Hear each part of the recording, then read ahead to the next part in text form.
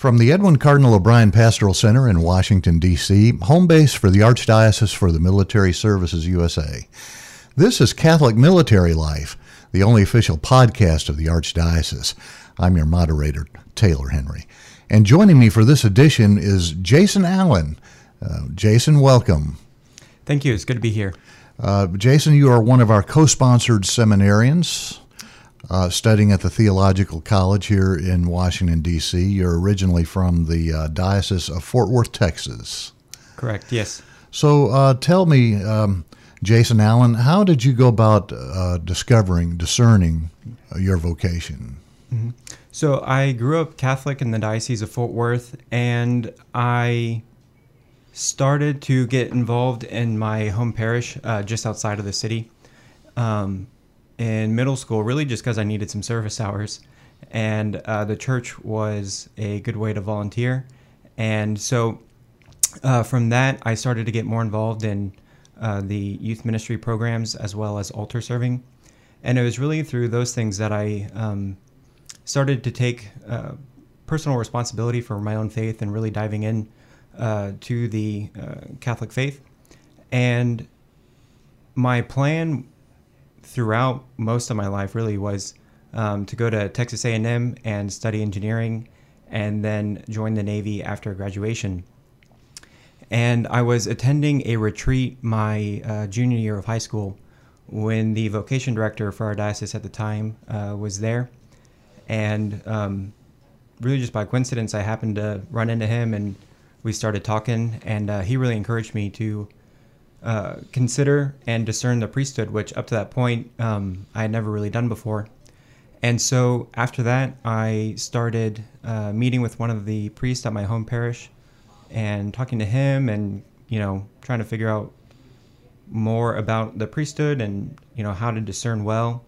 And so through those conversations, as well as starting to go to daily mass more regularly and doing a holy hour each week, I really started to realize that at the time God might be calling me to the priesthood. And so in pursuing it further, I applied for seminary through the Diocese of Fort Worth, and I entered Holy Trinity Seminary right after graduating high school. Okay, how old are you now? I'm 27. So how old were you when you went into seminary? I entered at 18. 18. Wow. So already you're almost 10 years down the road. Yes. I'm in my final semester, actually. So I was ordained a deacon in March last year. So my actual anniversary of ordination is coming up on Friday. Congratulations. Yes, thank you. And then I'll be ordained a priest in May. How do you feel about that? I'm very excited. So yeah, as you mentioned, it's been almost 10 years, so 9 years total. Yeah, it's been a long time coming, it feels like. It's been good. I really appreciated my time in seminary in the formation program that the various seminaries have. And yeah, I feel like it's finally, reaching its fulfillment in ordination. I'm very excited to, finally be a priest and serving in the diocese and serving the people. And for the benefit of our listener, I should explain what is a co-sponsored seminarian. And essentially, the Archdiocese for the Military Services has a partnership with archdioceses and dioceses and religious communities around the nation where if a young man coming up through one of those branches of the church expresses interests in military chaplaincy, the Archdiocese for the Military Services will join and pay for half the seminarian's formation through seminary. Once the seminarian comes out, you give 3 years of pastoral service to your home diocese, and then you come over to the Archdiocese for the Military Services for a period of chaplaincy, in which case your pastoral service in your home diocese will begin, this summer? It will. So I will have some training I will be doing with the Navy this summer up in Rhode Island, right after I'm ordained. But after I finish that and come back to Fort Worth, I'll be assigned to a parish somewhere in the diocese and begin serving as a priest. So let me ask you this. You come from basically a landlocked diocese. How in the world did you get interested in the Navy? So my dad served in the Navy. He also graduated from Texas A&M and then entered the Navy after graduation. And so I grew up just outside of the Navy base, which is actually, we do have one in Fort Worth, despite the sea being a couple hours away. And so the Navy was always part of my life and was always in the background in what I had planned on doing. And so even when discerning the priesthood, it still lingered as something I thought I might be interested in doing, but as a priest, as a chaplain. And so in discerning the priesthood, and then specifically while in seminary preparing for priesthood, continuing to discern whether or not God might be calling me to live out my priestly vocation in that particular way as a chaplain. And so I was in conversation with my formators at the seminary and then the Bishop of Fort Worth in particular to see if that might be a possibility to serve as a chaplain. And the bishop graciously agreed that I would be able to do that. And so I began that process a couple years ago in applying for the Archdiocese Military Services. I see. And you're in the reserves now, right? I am currently, yes. You are an ensign. I am. And when you go on active duty in 3 years from now, you'll acquire the rank of lieutenant, correct? I believe so, yes.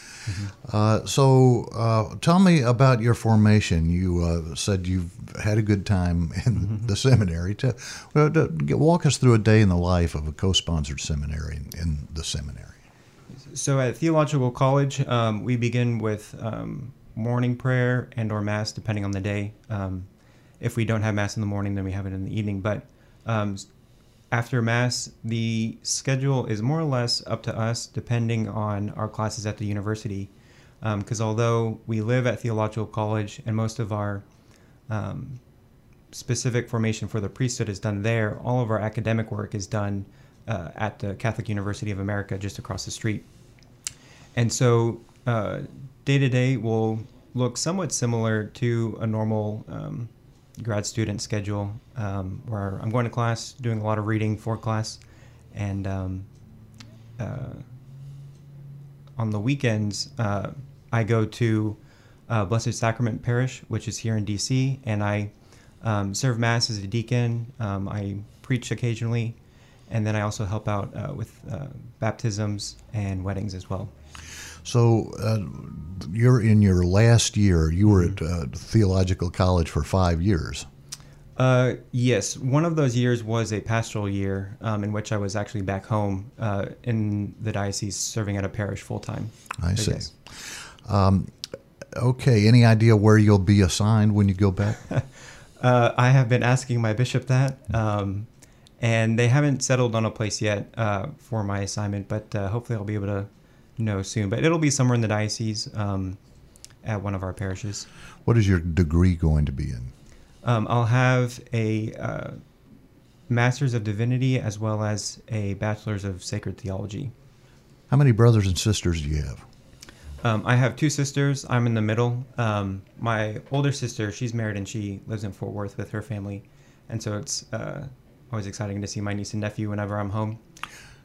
And then my younger sister, she lives up near Boston. And what do they think of your vocation? They're pretty excited. So I'm the first priest in our family. So, growing up, we didn't have too much close contact with the priest. So they're definitely excited to, see what that's like. And they've been very supportive of me. Well, I know I speak for Catholics in the military when I say thank you for your sacrifice and your decision to go into the Navy as a chaplain. The Catholic chaplains in the Navy are in short supply, as I'm sure you well know. Yes. Your work is going to be cut out for you. Not too many days off in your future, at least for the time you're in the Navy. How do you feel about that? That's part of definitely what drew me to becoming a chaplain, is seeing that great need that we have. We have a lot of Catholics serving in the military, and so it's important that we have priests as well serving those who serve our country. And so, part of it's a little exciting, seeing this huge daunting task and, looking forward to tackling it as best I can with the support of the church and the military itself. So there is an element that it might be a little daunting at times, just seeing the huge load, but at the same time, it's worth it, and so for that reason, I'm looking forward to it. Your dad was in the Navy. Did he tell you any war stories about his interactions with chaplains in the Navy? He's talked about a couple of them, and some of them really stick out in his mind as really influential in his own spiritual life, and especially in the midst of some of the craziness that he would experience, having that chaplain to talk to and be a spiritual mentor was very helpful. How long ago did you enter the reserves? So 2 days after my ordination, actually. So your diaconal ordination? Yeah, back in March, I was commissioned. I see. Have you done a lot of training yet? No, I was supposed to do it last summer, but because of COVID, I wasn't able to go, and so it's been postponed until this coming summer. And so what kind of training will you be doing? So the first part will be Officer Development School, which is the training program that most of the staff officers will go through. So I'll do that for the first part of the summer. And then after that, I will go through the chaplain orientation, and that's more specifically for the chaplain corps. And you'll remain active in the reserves for the 3 years that you're doing pastoral service back in Texas? No, so the way the Navy does it, while we are still chaplain candidates, we do not drill as reservists, unlike maybe Army or Air Force chaplains do. So I'll be able to, be fully committed to whatever parish assignment I have in the diocese until I go on active duty in 3 years. We see a lot of secularization in our society, both in civilian society and in the military. Mm-hmm. What are your thoughts about that? How will you bring Christ into a culture that's becoming increasingly secular? Yeah, you can definitely see there does seem to be this separation between, ourselves as individuals and the culture in general, between us and this really just any idea of the transcendent. But I think at the same time, there's becoming an increasing thirst for that.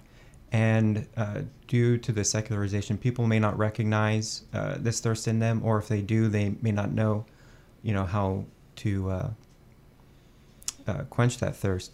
And I think it's part of the role of the priest is to help people recognize that and help them fulfill it. And the fullest way to do that is through faith in God and in Christ. The military is about keeping the peace, and sometimes that means waging war, which seems to be contradictory to the message of the gospel, which is a message of peace. Have you thought about that conflict in your mind? Do you experience any kind of cognitive dissonance when you think about the role of the military and the message of the good news? Yes, I mean, looking at Christ's own example of being a witness to peace, even when he was persecuted himself to the point of crucifixion, at the surface level, it does seem like, what the military has to do at times does seem contradictory to that. But I think when you look deeper at it, the goals are very similar, and they're not opposed to one another. As you mentioned, the purpose of the military is to keep the peace, and there are those who seek to disrupt that peace, and often armed conflict is the only way to ensure the peace and security of those we care for. And in the midst of that, it's important that the priest and chaplain, although he does not engage in the conflict himself, is there to support those who do. And certainly the men and women who do take up arms for our country are certainly in need of and deserve to have access to the sacraments, to spiritual counseling. And in fact, I can't think of anyone who would need it more in certain circumstances where your mortality is right there in front of you, and your life is on the line, defending your country. Exactly, I would agree.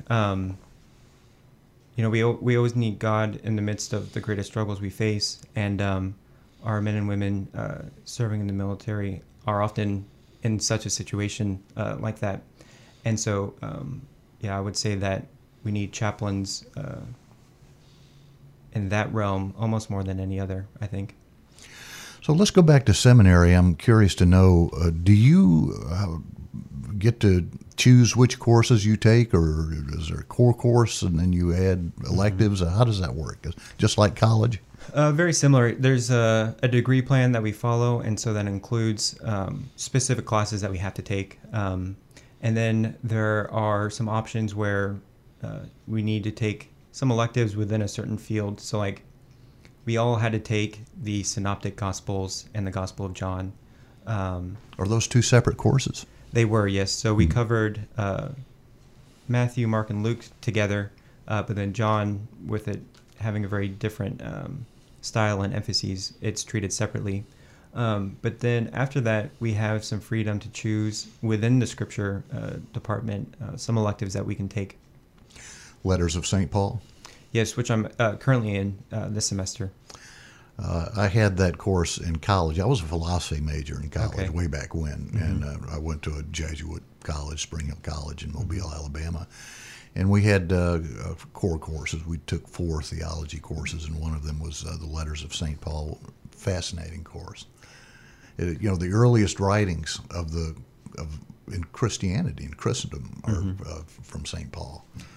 Yeah, and they're very worthwhile reading. And at Mass, we get them in kind of pieces, sometimes not necessarily in order even. And so it's nice to see these letters as whole units and looking at them and really diving into what St. Paul is trying to tell us through these letters to the various communities. So I'm guessing here, having not been through seminary, but my guess would be your last year you would spend heavily focused on the practical aspects of being a priest. Exactly, yes. So this semester I'm taking a course that's called the Ministry of the Liturgical Presider. And so basically it's, learn how to be a priest and do the practical things. So we've been going through how to celebrate the Mass. And so it's been very interesting vesting in the chasuble that the priest wears at Mass, and then actually, saying the words and doing the gestures at Mass for the first time. And so it makes it very apparent how close ordination is, and it's very exciting. What do your folks think about you being this close to finishing your formational journey? Mm-hmm. They're very excited, in part just to have me go back home to Fort Worth instead of being so far away here in D.C. But they're also just very excited for me to be ordained a priest and see the work I've put into formation pay off and serve as a priest back home where they live and I grew up. Where did you enter minor seminary right out of high school? So I started at Holy Trinity Seminary in Dallas and attended the University of Dallas for the first part of my undergrad. However, my senior year ended up being at St. Joseph Seminary College in Louisiana, just north of New Orleans. And we ended up moving because at the time we were using both those two seminaries for our college guys, the Diocese of Fort Worth. And so the bishop thought it'd be best for us to consolidate and all move to one seminary so that we can all interact with each other better because we're going to be serving together as priests for the rest of our lives in the Diocese of Fort Worth. And so having that opportunity at the beginning of seminary to really get to know one another as opposed to being in two different states was very helpful for us. And so those two places are where I did my first half of seminary. I see. And last summer, were you able to go home to Texas for a while, or did you stay up here the whole year? So we went home in March due to the pandemic closing down the university for in-person classes. And so I was in the Diocese of Fort Worth from March until we came back here in August. I see. What was the situation last summer as far as the pandemic goes in Texas? So We did not have that initial huge spike in cases that places like New York had, but we still had that initial quarantine and rather strict isolation period to, flatten the curve like a lot of places did. And we were able to return to having Mass in public in the beginning of May, I believe. And at that point, having been newly ordained a deacon a couple months before that, each weekend I would drive out to a couple of our rural parishes that we have in the diocese and serve Mass as a deacon, and then bring communion to some of those who were not able to go to Mass due to their health or other infirmities that they had. So it was really a beautiful opportunity for me to practice my diaconal ministry and going out to those in need who are not able to join us for the Mass when we were able to have public Mass again. How many years have you been here in D.C. now, going to the theological college? So I came here in 2016, and so I've been here 4 total years with that pastoral year in the middle where I went back home. Was that the first time you had been to the nation's capital? I had been once before. My second year of seminary, a couple of us from Holy Trinity came up here for the March for Life, and we were there for the Mass for Life in the Basilica and the March the next morning. What's it been like for you studying here in Washington, D.C.? I've really appreciated my opportunity to be here. CUA is an excellent school, so I've really appreciated the academic opportunities I've had through it. And Theological College, very good seminary, I think is preparing me well to serve as a priest. And then the district itself, although it's very crowded, there's a lot more people here than there is back home in Fort Worth. But the museums and the history and everything is an amazing opportunity to be able to go and experience.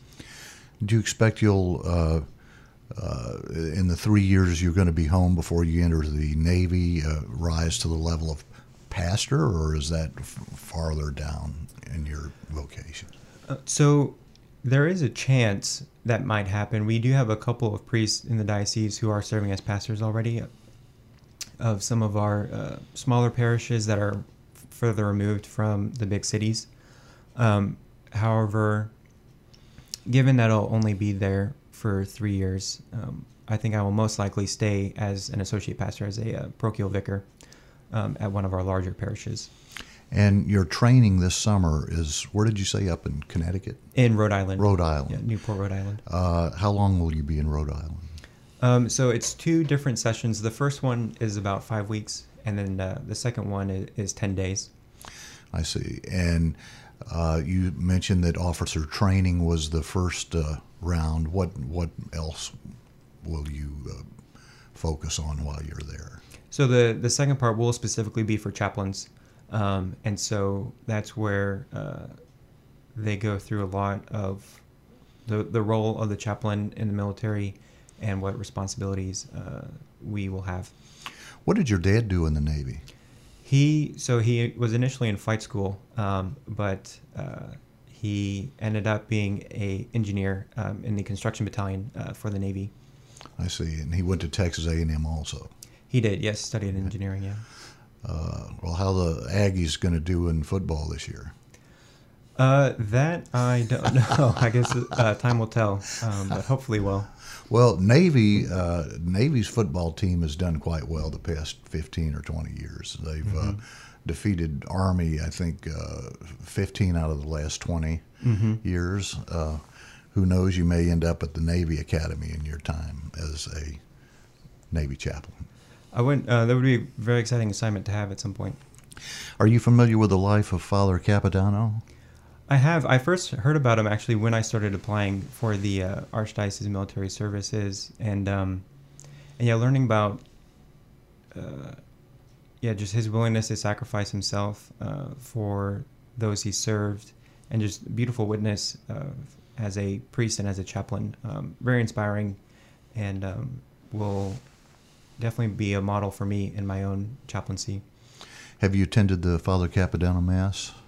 A couple times. The past 2 years, I was able to be there for it. And you also come around here to the Edwin Cardinal O'Brien Pastoral Center over the Labor Day weekend too, right?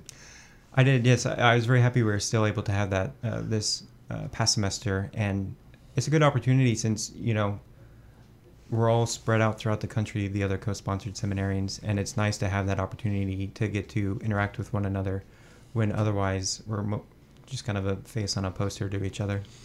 I'm talking to Jason Allen, a co-sponsored seminarian for the Archdiocese for the Military Services, soon to be ordained a priest, and will enter service in 3 years as a U.S. Navy chaplain.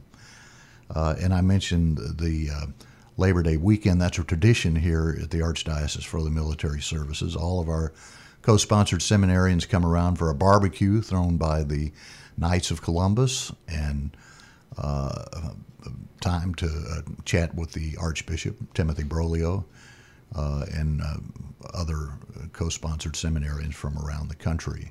This year you won't be joining us because you'll be done. Yes.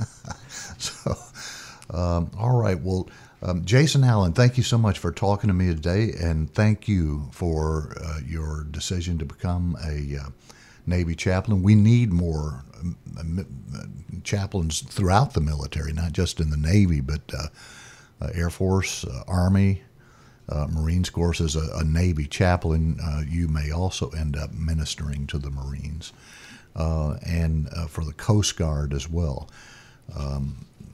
We have currently only about 196 active duty chaplains, and that's down from just since the time of 9/11. We had over 400. The number has been steadily declining over the years because of attrition. Chaplains are getting older and having to retire faster than they can be replaced. And so you, Jason Allen, are a sign of hope for those of us in the church and in the military, those of us who want to practice our Catholic faith. Thank you. Thank you for your sacrifice and your vocation. Yes, sir. Thank you for the opportunity to be here. Catholic Military Life is a production of the Archdiocese for the Military Services USA, the AMS. The AMS was established by Pope St. John Paul II in 1985. Her mission, to provide for the free exercise of Catholic faith in the U.S. military, VA medical centers, the civilian workforce employed by the federal government beyond U.S. borders, and the families of these populations, making the AMS the Church's only truly global archdiocese. Among pastoral services provided by the AMS under Archbishop Timothy Broglio, celebration of the sacraments, endorsement of chaplains, evangelization and religious education, sacramental record keeping, a thriving seminarian program, pastoral visitation by the bishops to military installations worldwide, and more. All told, 1.8 million Catholics all over the world depend on the AMS, based in Washington, D.C., to meet their spiritual and sacramental needs. The AMS receives no government funding. She depends entirely on private gifts for survival. For more information, visit milarch.org. That's milarch.org.